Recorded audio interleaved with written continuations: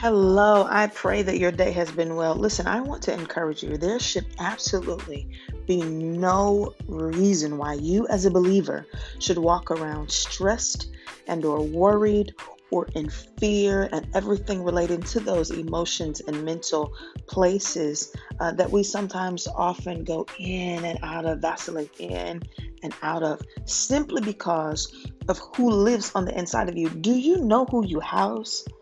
The Bible says in Corinthians, Paul reminds the church in Corinth, he says, our bodies are the temple of the Holy Spirit, the Spirit of Christ, the person that was crucified, was buried, and got up again, the person who came down in flesh, but was God in flesh.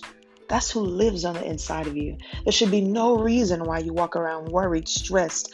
And even if you have to be dropped in the fire, just like the three Hebrew boys, at least testify and say, but if not, because that statement, that phrase alone, the but if not, the faith that you have in the Father that you serve and the person that lives inside of you is obligated to get you out because of the fact that you believe Him while you're in it.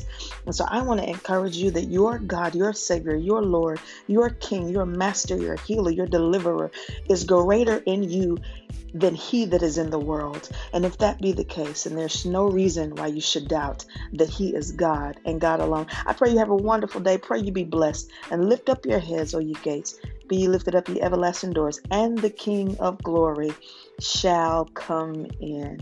God bless you.